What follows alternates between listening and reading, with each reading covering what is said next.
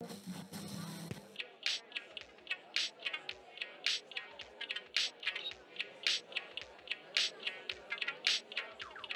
there, I'm Christopher Schoenwald, and welcome to Life as a show intently focused on helping people find their professional pathway by exploring and unearthing the details of jobs from around the world.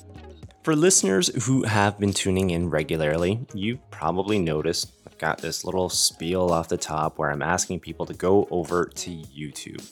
I have a channel over there, Life as a ...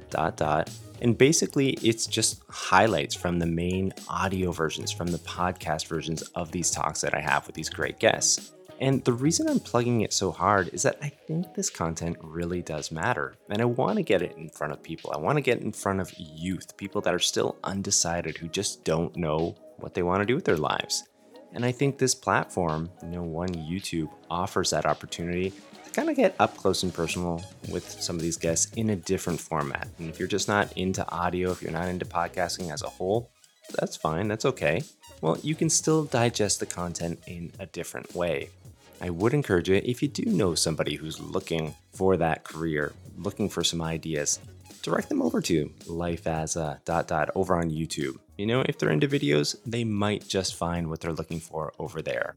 And while you are there, hey, I would always appreciate a like or subscribe. It's the best way to let that algorithm know that the content matters, that it should be put in front of others. Well, I do thank you for letting me ask this of you, but I think it's about time we get into today's episode. I think that we can all agree that life within the 21st century is no longer creeping towards digitization. It is full-blown blasting forward into this realm. Much, if not all, of our data is digitally stored by banks, governments, social networks, consumer enterprises, and so on. I mean, the reasons are sound. All of this digitization equals boosts in things like efficiency, transparency, and accessibility. All is well in this race to digitize everything. All right, give me a second to remove these rose-tinted glasses. Obviously, not everything is hunky-dory. Just as bad actors are lurking and ready to exploit in the physical world, they've kind of migrated to this digital realm too. And we're finding this out in the form of things like digital scams that are absolutely proliferating via phishing emails, texts, websites, etc., etc. Ransomware organizations are on the rise too, targeting individuals and companies. And much of this is taking place in an arena some would deem the digital Wild West, aka the dark web. Well, fortunately, this space is also being patrolled and monitored by those seeking out such criminals. That is the focus of today's episode. I've got this great guest whose job it is to track dark web threat actors and alert relevant parties. Her title is that of a cyber threat intelligence and dark web advisor. Super interesting, right? You're going to learn all about this fascinating work as far as roles, responsibilities, challenges, rewards, and a heck of a lot more. So let me more formally introduce her to you, and we can get started. Mary D'Angelo is a pioneering cyber threat intelligence and dark web advisor. Mary stands at the forefront of cyber threat intelligence, helping clients understand the threats that exist on the dark web and how to use that intelligence to bolster their cybersecurity programs. Now, with a solid foundation from the University of Washington, where she earned her bachelor's degree, Mary has rapidly ascended as a global leader at Searchlight Cyber. Her expertise, honed over 6 years, delves deep into understanding the nuances of dark web threat actors and their intelligence. Mary's academic journey is marked by distinguished achievements. She was the exclusive recipient of the Washington Women in Need Scholarship in 2015 and 2016, a testament to her dedication and academic prowess. This recognition was further solidified when she received the highest student recognition award at the University of Washington, the Husky 100, setting her apart as a scholar of exceptional caliber. Now, her professional journey is equally impressive. Mary's work has been instrumental in shedding light on the shadowy aspects of cyber threats emanating from the dark web. Her work not only aids in neutralizing these threats, but also contributes significantly to the broader understanding of cybersecurity dynamics. Recently, Mary's expertise gained international recognition. She was one of only 5 practitioners invited to a prestigious Dagstuhl think tank in Warden, Germany. This 3 day event was a convergence of minds from academia and practice, aiming to forge stronger alliances in understanding and combating threats related to social engineering and the dark web. Mary's speech at the event, highlighting innovative approaches to dark web threat intelligence, garnered significant attention and acclaim. And it has paved way for the upcoming research in the field, positioning her as a thought leader and catalyst for change in cyber threat intelligence. Additionally, Mary's passion is volunteering her talents into nonprofit organizations. She was a mentor for Big Brothers and Big Sisters, and recently she's devoted her time to a nonprofit called the Innocent Lives Foundation, which uses dark web threat intelligence to help law enforcement stop child traffickers. All up, Mary D'Angelo's journey is a blend of academic excellence and professional mastery, making her a beacon in the field of cyber threat intelligence and dark web analysis. Her contributions are not only shaping current understanding, but are also charting new territories in the realm of cybersecurity. So, with all this noted, here is my conversation with Mary D'Angelo. Yeah, so welcome to the program. How are you doing today, Mary? Good, I'm doing well. How are you? Yeah, excellent. Been looking forward to this conversation as we were just speaking off air. It's been on my calendar for a little bit. And, I've heard a lot of great things about you and your work. And obviously, the topic of conversation today, dark web, I think is one that represents a bit of a black box for a lot of people. So yeah, like I said, interested to dive into it all. But anyway, I do have this first segment lined up. It's something called Coloring Wikipedia. As my listeners know, it's a segment where I just list off a definition related to the work of what the guest is all about or does. And surprise, surprise, I went with dark web. So let me just read that off for you, and Okay. perhaps we can get some comments after. Does that sound okay? Perfect. All right, great. Dark web. The dark web is the World Wide Web content that exists on dark nets, overlay networks that use the internet but require specific software, configurations, or authorization to access. Through the dark web, private computer networks can communicate and conduct business anonymously without divulging identifying information such as a user's location. There it is, short and sweet. First impressions, what would you say to that? So I mean, it's accurate. It's very technical, but I would say to understand the dark web, it's better to understand from the general context of difference between deep web and clear web because those play a big part into the intelligence piece as well. So what I would say is the dark web requires a Tor browser to gain access into. Typically, it's the onion router that people are going on. The deep web, the difference between deep web and dark web is deep web doesn't require a Tor browser, but it's sites that are very hard to gain access into. And they also are sites that would be good to track as well. And that could be Reddit, WhatsApp, App Chat, Telegram, Discord, 4chan, 8chan, those types of sites. And deep web actually makes up 80% of the internet. And then the clear web is anything you can find on Google. And funny enough, that only makes up 10% of the internet. Okay, all right. Well, that's something, yeah, right at the gate. I think gives a different sort of look at it all. I think it clears things up for a lot of people in that sense. One thing that struck me in the definition was the fact that it was quite factual in nature, but it also seemed to miss some of the contextual factors. Some of the other elements of what it sort of represents to some people who have some degree of familiarity with Yeah. what the dark web is. And what would you say to that? Yeah, because when you think of the dark web, right, your first idea of it is like a criminal underground, right? Where bad actors are hanging out, you could purchase drugs. However, it's funny because the how the dark web was created, that wasn't its initial purpose. And it just kind of devolved over the years into becoming something like that. But it was created, I mean, at least the Onion Router was created by the US Navy back in the early 2000s for their operations. So, I mean, there are still good things to the dark web. I mean, the principle remains the same where it is a space to encourage whistleblowers and for people who might be in countries that can't speak freely, they have that ability to do so through the platform. Getting back to the US Navy and when they originally created it, what was the purpose for it from their perspective? Mostly for undercover operations that they were working on, and so they wanted to anonymize their researchers, and so they ended up having to make the Tor browser for that. Okay, I understand. Well, this also might be an opportune time to hear a little bit more about your work, specifically, cyber threat intelligence and dark web advisor. Yeah. So first of all, I absolutely love the work that I get to do. It's amazing. I'm on the front lines of it all, being able to see what, the intelligence that comes in and then what happens after the intelligence has been actioned upon. So I work for a company called Searchlight Cyber. So we specialize in dark and deep web threat intelligence. And I work with our clients to getting them the right intelligence that they need, mostly from a security perspective, to help refine their security posture. So if you're talking with, large enterprise level organizations, their needs of dark web threat intelligence would differ from someone who, let's say a small bank out of Texas or a law enforcement agency. They would require much different dark web threat intelligence. And so I work with them understanding what their needs are, their use cases, and then making sure giving them the right intelligence to do those operations.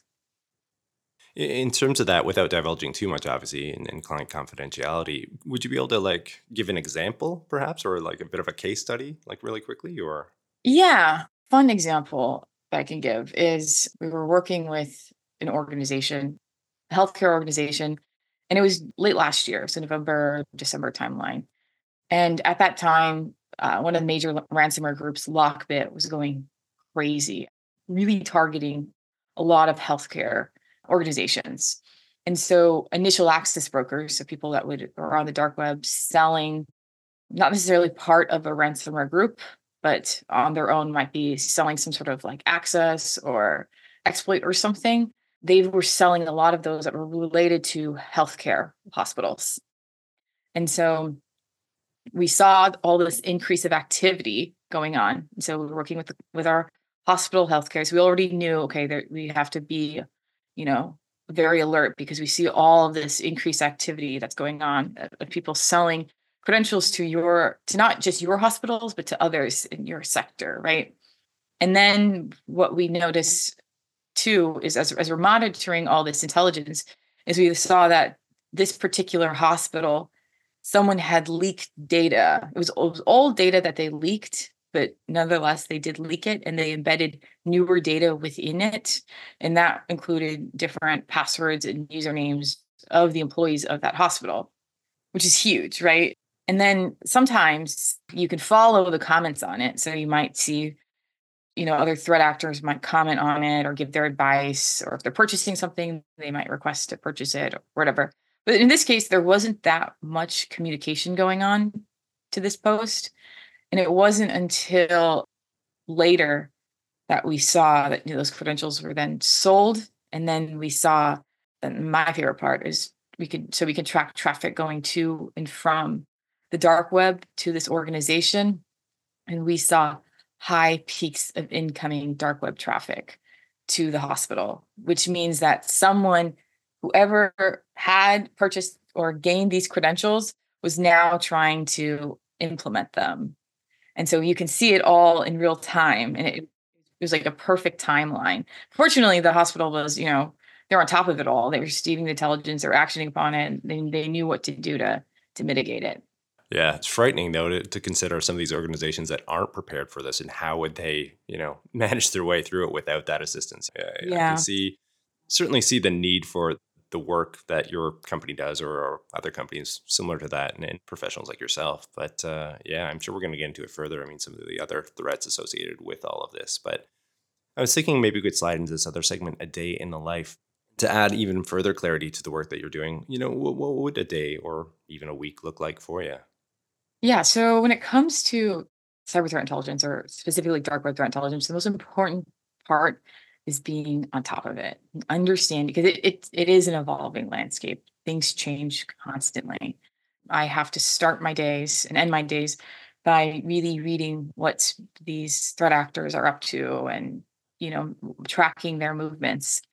So that's a big part of it, is making sure I'm up to date on everything, and that changes so frequently. I mean, ransomware groups, they're not notorious for being there for a very long time. They come up, they stay for a stint, and then they are usually taken down or they fall apart themselves.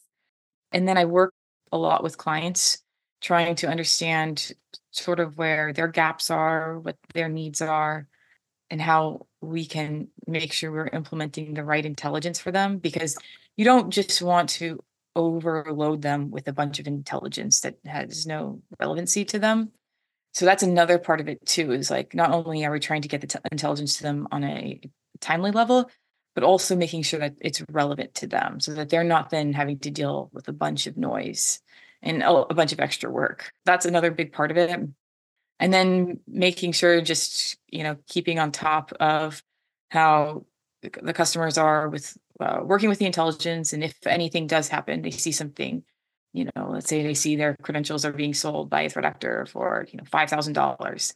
What do we do with that information? Like how do we action upon it? And so then working with them to connecting them with getting the right folks that could help them, and advise them on what to do when that happens. It sounds like to me like a lot of education, self Yeah. education in terms of just staying aware and current with what's going on, but then also even with your clients, educating them about what's taking place and perhaps courses of action and whatnot. Am I on Yeah. anything there? Is that an accurate assessment? Totally spot on. Because also it's changing so quickly. Like every single day there's something new. And I think especially now with like the emergence of AI, it's just happening at an exponentially faster rate. So it is hard though, like when if you put an article out there about this stuff, who knows how long, it might be a week until it then becomes inaccurate. So, Right. Yeah, it also strikes me as something that, like a pendulum swinging between, stress and pressure that causes, but then also a degree of excitement. And, yeah. like there's always something new to be learning. And if you're already into this, to begin with, you're constantly being, quizzed on your current knowledge and, projections as well as where things could be going. So I could see levels of, like I said, stress, but then also fulfillment on one hand. Oh, it's so much fun. It's Yeah. absolutely so much fun, like, being that, basically you're on the front lines. You see it all, you can see what the threat actors are up to, what their discussions are about, and tracking it, so there's a lot of value in that. Absolutely. All right. Well, I have this other segment here, pathways, and maybe we'd return to you. And I'd like to know about what led you into this work. I mean, in your youth, were there particular qualities or traits that, when thinking back now, you're like, oh yeah, this was meant for me. Like this profession was where I belong based off of this, and this. Or was it something that just sort of, just happened along the way? Yeah. So it's not gonna be as exciting probably this part, just because, I think I felt was very fortunate how I fell into this role, but I did come from a family of 9 children, and so most of them I'm the middle of 9, and all of them are very hardworking, programmers, doctors, lawyers, and so I always knew I wanted to do something big, right? So when I went into undergrad, I had absolutely no idea what I wanted to do. I actually majored in marketing, but it wasn't until my first job out of undergrad was a sales position for a cybersecurity company. Now they didn't do threat intelligence; it was just general network detection and response. And so it required me to move across the country to Washington D.C., where I'm at currently. And after doing that for about 5 years, that's when I really fell in love with the cybersecurity space. Like I was like, this is it for me. Like What was it specifically? Do you recall? Like, was there one specific thing that really hooked you in initially, at least, or? it was mostly the fast-paced environment. Seeing the work that you could do actually does tremendous effects, right? So if helping clients, from getting attacked by a ransomware group, right? And when you're on that side of it and you can see it, it means so much more when you see it come out on the news. Like, oh yeah, we did that, Yeah. So yeah, that was incredible. It was a space that I had no idea of originally. And then I got recruited to work for a threat intelligence company a couple years ago. And I've just absolutely loved it. So, and I think it's like my favorite niche now within cybersecurity is dark web threat intelligence, particularly. Yeah, yeah. Getting back to your youth, were there any like particular traits or qualities or aspects of your personality do you think that aligned with this or do align with it now in sort of thinking back on who you were and what you've, become? Yeah, I think I was very as a young girl, I was extremely curious, always curious. I was always asking questions. So even though that didn't directly relate to threat intelligence, a big part of that plays into threat intelligence now, right? So when you're doing your research and you're trying to track these threat actors, you have to be curious. You have to see what they're up to, and so I think that kind of translated well. Yeah, I can see that. I mean, like that curiosity and maybe even creativity to a certain degree as well, I Yeah, would assume, and trying to project where things could go or, a potential threat down the line for clients if they're not taking care of this or that or whatever else. I mean, I'm guessing that would also play into things as well, certain degrees of creativity on top of, layers of yeah. curiosity. Oh, yeah, lots of layers of creativity, especially when you're working with clients and they have their needs and their use cases, and you're trying to make sure that what you're providing them is valuable to them. And, if you're dealing with so many different factors at play. So, yeah, definitely being creative and Right, flexible right. with working with them. One more quick question about you and your past. Were you always into tech? Was that something that was always an interest, or was that something that evolved over time? So, I am from Washington State, which is a huge tech hub. So, I was very familiar with the tech space, like you have Amazon over there, Microsoft, Boeing. So, I knew tech well. But did you like it though? Were you attracted to it? I mean, So I wasn't originally because I didn't like what it did to Seattle because it really changed up Seattle's culture when all this tech pushed into it.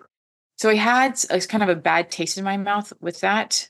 But then as I started with this company, my first company in tech, it completely changed it for me. That's when I like actually started loving it, and you're on the front of it all. So yeah, yeah. The reason I ask it, I've had so many different guests on this program who've said like, well, I had no ambition of getting into industry A, B, or C, but then through experience or being exposed to something, suddenly their world just changes and their mind opens up. And lo and behold, that's where they end up going and spending the next 10, 20, 30 years of their working lives and how much they really enjoy it. So I think it's a point worth noting here that these things do occur from time to time. And I was curious whether or not that was the case for you. And it would seem to be. So yeah, thanks for sharing that. Well, I would like to move into another segment here, our Q&A discovery. We can kind of continue this back and forth. And in introducing you off the top, I did note how a lot of your work has been instrumental as far as shedding light on some of these shadowy aspects of cyber threats, emanating from the dark web. And also to the other side of it, neutralizing some of these dark web threats. Maybe we could hear a little bit about how you go about doing each of those things. yeah. So basically how we work as a company is like we're collecting massive amount of data sources.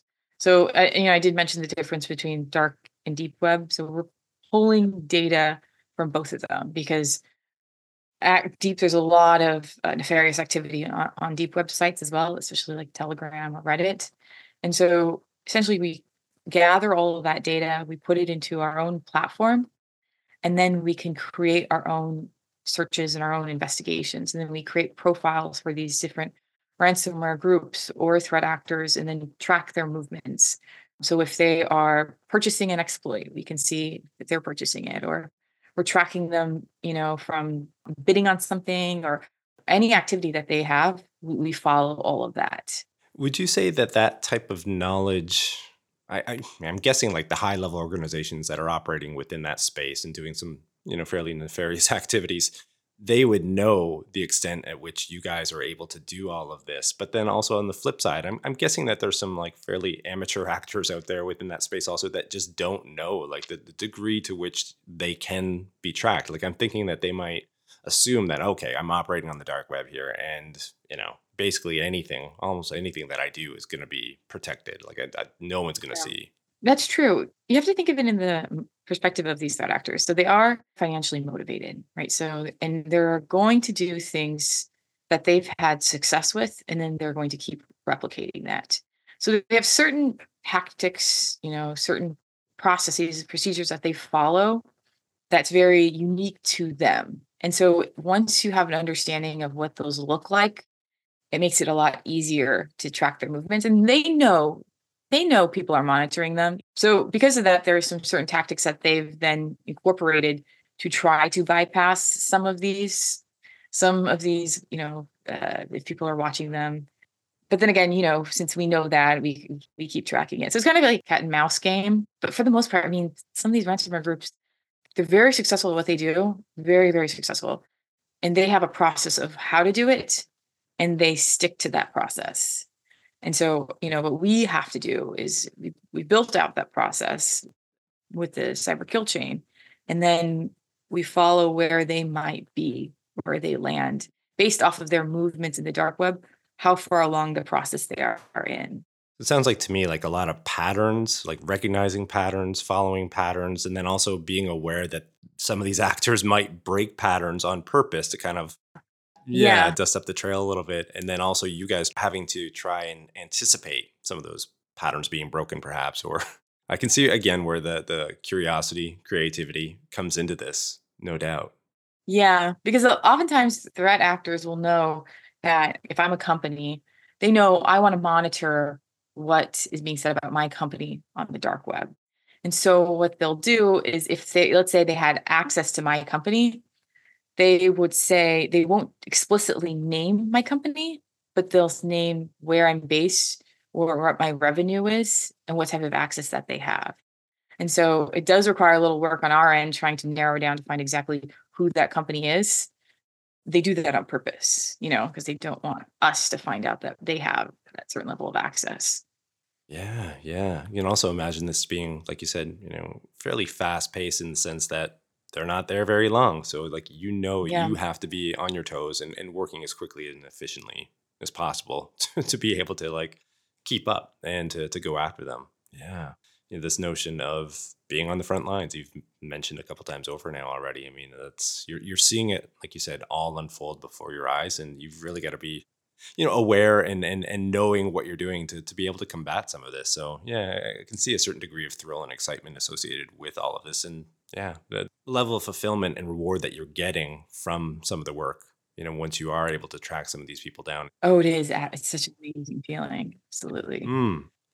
Okay, well, I'll get this other question here, and it's kind of on the heels of the last one. I understand that you've yourself have developed this reputation for helping others better understand cybersecurity issues. In fact, you were recently invited to this prestigious think tank in Germany to speak on this topic of dark web and combating some of the threats and social engineering and all these different topics here. And also, your speech ignited some discussion and even reverberated to the point where it led to further research on this topic being initiated. I'd love to know a little bit more about some of your innovative approaches to dark web threat intelligence that, definitely appealed to some people. And why do you think it resonated so much? It's a really good question. Thank you. So when it comes to cybersecurity, I feel most of the time security teams are just like running at the seat of their pants. And they find out they're being targeted, they don't have enough time, and then they end up just having to pay the ransom or whatever they end up doing. So with threat intelligence, really the value behind threat intelligence is, and we call it the cyber kill chain. So it's basically the 7 steps a threat actor takes to complete their objectives. Most of the time, people aren't alerted until that they're being targeted until like steps 3 to 5. But if you are leveraging threat intelligence properly, you could be alerted at the very first step, at the reconnaissance phase. So the stage where the threat actor is just beginning their exploratory efforts and trying to figure out where the vulnerabilities might lie, or how they plan to break into that company, that network.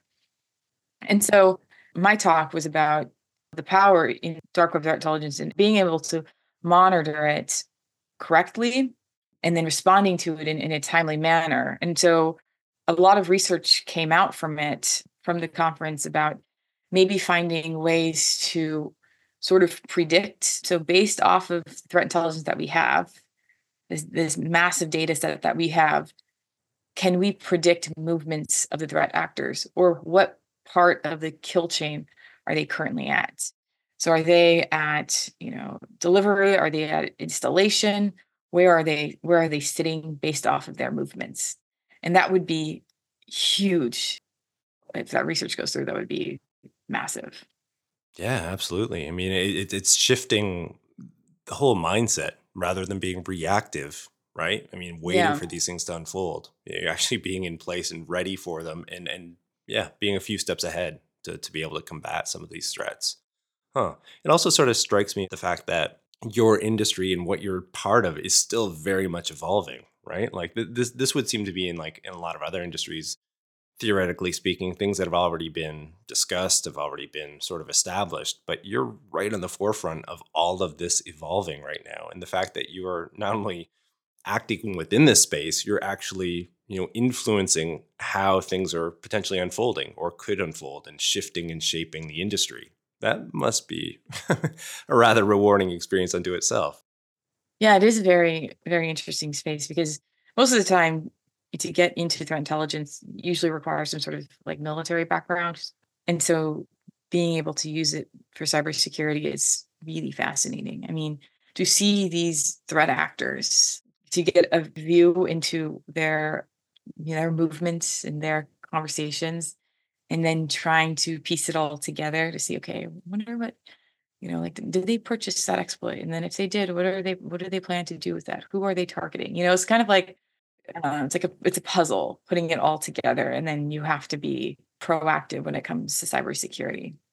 Yeah, yeah. And like I said, returning to your contribution to it outside of like your daily work, looking at it from that theoretical perspective on how to actually structure the entire space or industry that you're within and helping align some of the people that are operating in that space to be better prepared for it, to Yeah. have the resources available that are going to be directed towards actually combating some of these things. And yeah, Yeah. that must be exciting, an exciting thought too. So there's a lot of education that requires it because threat intelligence is pretty new within cybersecurity, right? It's becoming more and more popular. So it requires a lot of education in it. And then also the action piece of it. Okay, I get this piece of intel. Now what do I do? How do I respond? And so it's also being able to manage the action as well. Well, I have this other question here too. In terms of, I guess, like what you're encountering in your work, the individuals that you come across, some of the organizations, the Yeah. ideas, that sometimes like well, certainly on the dark web, not always the best people, not the best intentions in that space. So that must be a challenge to deal with at different points. But then also on the flip side of things, you're working with organizations, NGOs perhaps, that are working to combat some of what you're seeing, some of this depravity, of what humanity sort of represents, at least within that space that you're operating in.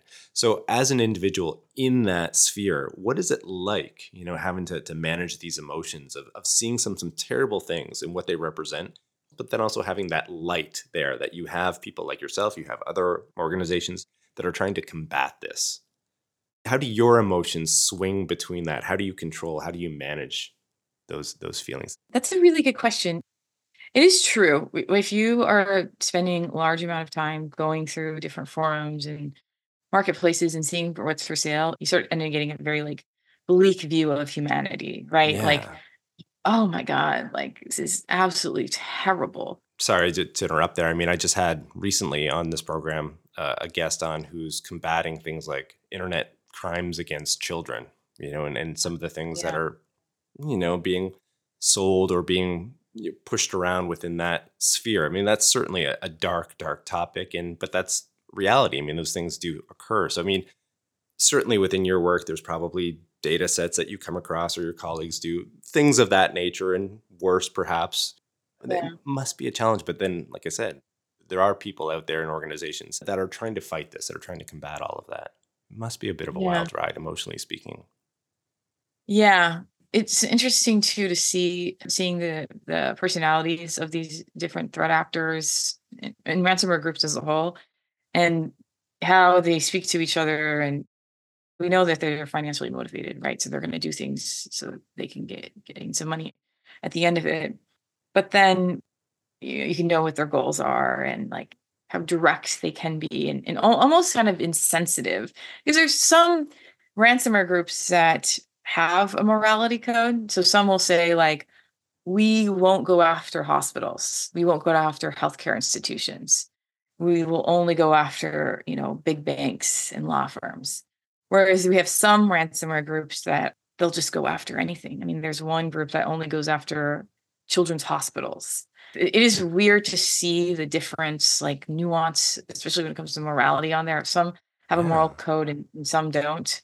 And so, and that's important to monitor as well, though. So, like if you're a healthcare organization, you want to make sure those guys that have absolutely no moral code, that they would go after any hospital, any children's hospital. You want to make sure you're following their movements. And then on the other side to it, though, is like we're working with security teams. So, and if all different levels, understanding like what their pain points are and what, how to refine their security posture to help prevent some of these new tactics these threat actors have out there. So in that sense, it is a good feeling when you're working with the client itself to actually being able to help them mitigate risk, have different steps in place to actually stop it. So In terms of yourself, do you find your emotional swings going back and forth, or are you fairly just steady and even throughout? yeah, there's some days. There was this one ransomware group that I follow that I don't particularly like just because you mentioned they go after children's hospitals. And to me, that is, I find that it's so low, and so that sometimes it can get to me a little bit. I don't really do a lot of work with like the trafficking or, the drugs or the law enforcement side of things. So if I was dealing with that, that would be a completely different case. That would be extremely hard. But, fortunately, I'm just working with groups that just want to attack big banks. All right. Well, I have one more question within this segment here, and this one's more on a personal and maybe even philosophical sort of level. And I'd love to know about what this work means to you. It's a really good question. I guess my goal at my company right now is we're trying to use the intelligence for pre-attack purposes. So to make sure clients have the information that they need to stop themselves from being targeted attack. Preferably, earlier on the kill chain as possible. And it's really hard to say, but if you are able, let's say you find a piece of intel that's related to a customer, and then you do further research, you find more intel and you gather it all together and you give it to the client and you let them know this is what it is, this is what we think that they are planning to do, this is what we suggest you should do. And if they do all of that, and if they don't get hit, you can't say for sure that they were going to get hit in the first place, right? So you can't say like, oh, we saved them from a ransomware attack. You can never be 100% sure on that. So for me, it's like, even though I can't say, oh, I helped save this hospital or help save this from Yeah. a company being completely network destroyed. It does feel good though that the intelligence that we do provide gives them value, and that, hopefully keeps their security posture more refined. Yeah, yeah, that makes complete sense. I get that. And also, too, perhaps even as well, if you have clients that align with some things that are important to you. You mentioned like children's Yeah. hospitals, perhaps, is one example. But I mean, if you're helping some of those organizations avoid some of these threats and allowing them to do work that, like I said, aligns with your values and what you think is important within this world, you could also probably, attach some sort of meaning to things like that. I'm guessing as well, at least. Yeah, definitely. And it's good too when you become very close with your clients and understanding all the weights that are on their shoulders and how we can help with that. Yeah, exactly. Especially when you're working with hospitals and, education systems, and maybe places that don't have the financial means to invest in large security tools, just a little bit of intel to help them ready themselves. Yeah, I mean, it must be like such a frightening space for some of these organizations to deal with or to have to even entertain the thoughts of handling issues like this.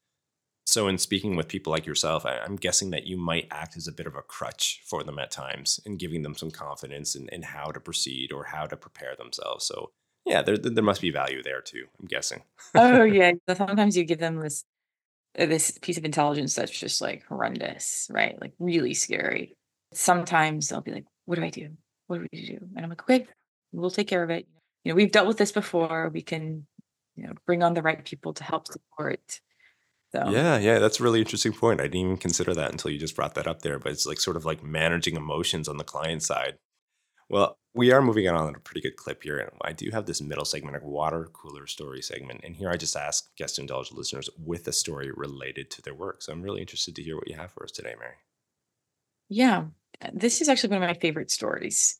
It speaks to what we were talking about today: is using intelligence to stop potential cyber attacks. One of my human intelligence analysts, so they are the ones that go undercover, gain access into some of these sites. They found a piece of intelligence that they sent to me about how some threat actor was selling a major airlines their like domain access control credentials. And they were selling it at a pretty high price. So sometimes when threat actors or initial access brokers are selling something, it's hard to verify if it's true or not. But we were able to engage with the threat actor, and to us, our confidence level felt like this is legitimate. So then I was like, okay, well, I don't know. They're not a client of ours, and we're not exactly sure who this airline is. Right. So we had to do just based off of what the threat actor said, they make it very, very broad, right? Because they don't want the airlines to know either. So then being able to then do the research to narrow it down to who we think this airline is most likely. Because if you're going to giving this information, you want to firstly make sure it's legitimate, and then also that it's them and not someone else. And so once I got to that point and I felt confident enough, like 90% confident enough, I then went and I reached out to them. I reached out to everyone on their security team, and I brought it up to them. I was like, I have a piece of intelligence for you. You should be aware about. And so they set up a call and I presented it to them. And they were like, oh, like that's when they were like, what do we do? Yeah, yeah, exactly. Right. Yeah. And so, and then when I reached out to my team, put together, okay, right now, this is what we suggest to do. There's like 5 steps that you can take to help protect yourselves. It looks like, it seems like the threat actor is trying, this is how they want to get into your system. So this is how we think you need to mitigate it. This is what, enforce MFA across all systems, things like that. And that was, oh my God, that was such an amazing feeling. Like firstly finding that piece of intel. They weren't even the customers. And then reaching out to them and being the first to tell them about this. And then having a meeting set up with the entire team, walking them through the intel that we found. It was really, really amazing experience. Yeah, I bet. I bet. Is that fairly unusual as far as like finding a client that way? Or is that almost a standard practice where like just by chance these things come up and you know, they need Yeah. somebody obviously at that point, or they probably do, or they want someone. And the fact that your organization or organizations like yours dig this up and are able to find it in such a timely manner that they can still do something about it, I'd imagine that might be a fairly convincing way of landing clients as well. Does it happen all Yeah. that often? Yeah, definitely. I mean, that in itself just demonstrates the value of the tool, Right, right? They're like, exactly. okay. Yeah, right. Yeah. So that certainly helps. But oftentimes there is a lot of, for like smaller sized organizations, there we see initial access brokers selling credentials for companies of all different sizes. And so for those, if they're not clients, that's really, really hard to monitor. And that would require a lot of effort on our end to track down who these are and then, send it over. And then you'd also don't want to, if you're not 99% sure that this is the target, you don't want to freak them out either. So, It's a fine line then, isn't it? yeah, Okay. yeah, Okay. Well, thanks for sharing that. Yeah, it's an interesting look that I think, well, I know myself, had no idea like that sort of interactions or those types of interactions existed in that way. And then also kind of like getting into the weeds a little bit about how, companies like yours are able to source and find clients by like doing good for one, but then also, like, yeah. just the, I don't know, random nature of it at times, I guess. Well, I do have one last segment here, a crystal ball segment. As the name implies, we're looking towards the future, trends, predictions, so on and so forth. And you've already brought this up in the conversation today, and we've spoken lightly about it. It's this nature of like cat and mouse between some of these bad actors within the space that you're operating within. And also this factor of technology, how it's constantly evolving, changing. You mentioned right off the top, things are shifting and molding themselves in a different way each and every day. So what would you say to that? I guess the role of technology in your world and how big of a factor it is playing constantly. Yeah, that's a really good question. Because I mean, especially now with like the emergence of AI, I feel like everything is just moving at a much, much faster pace.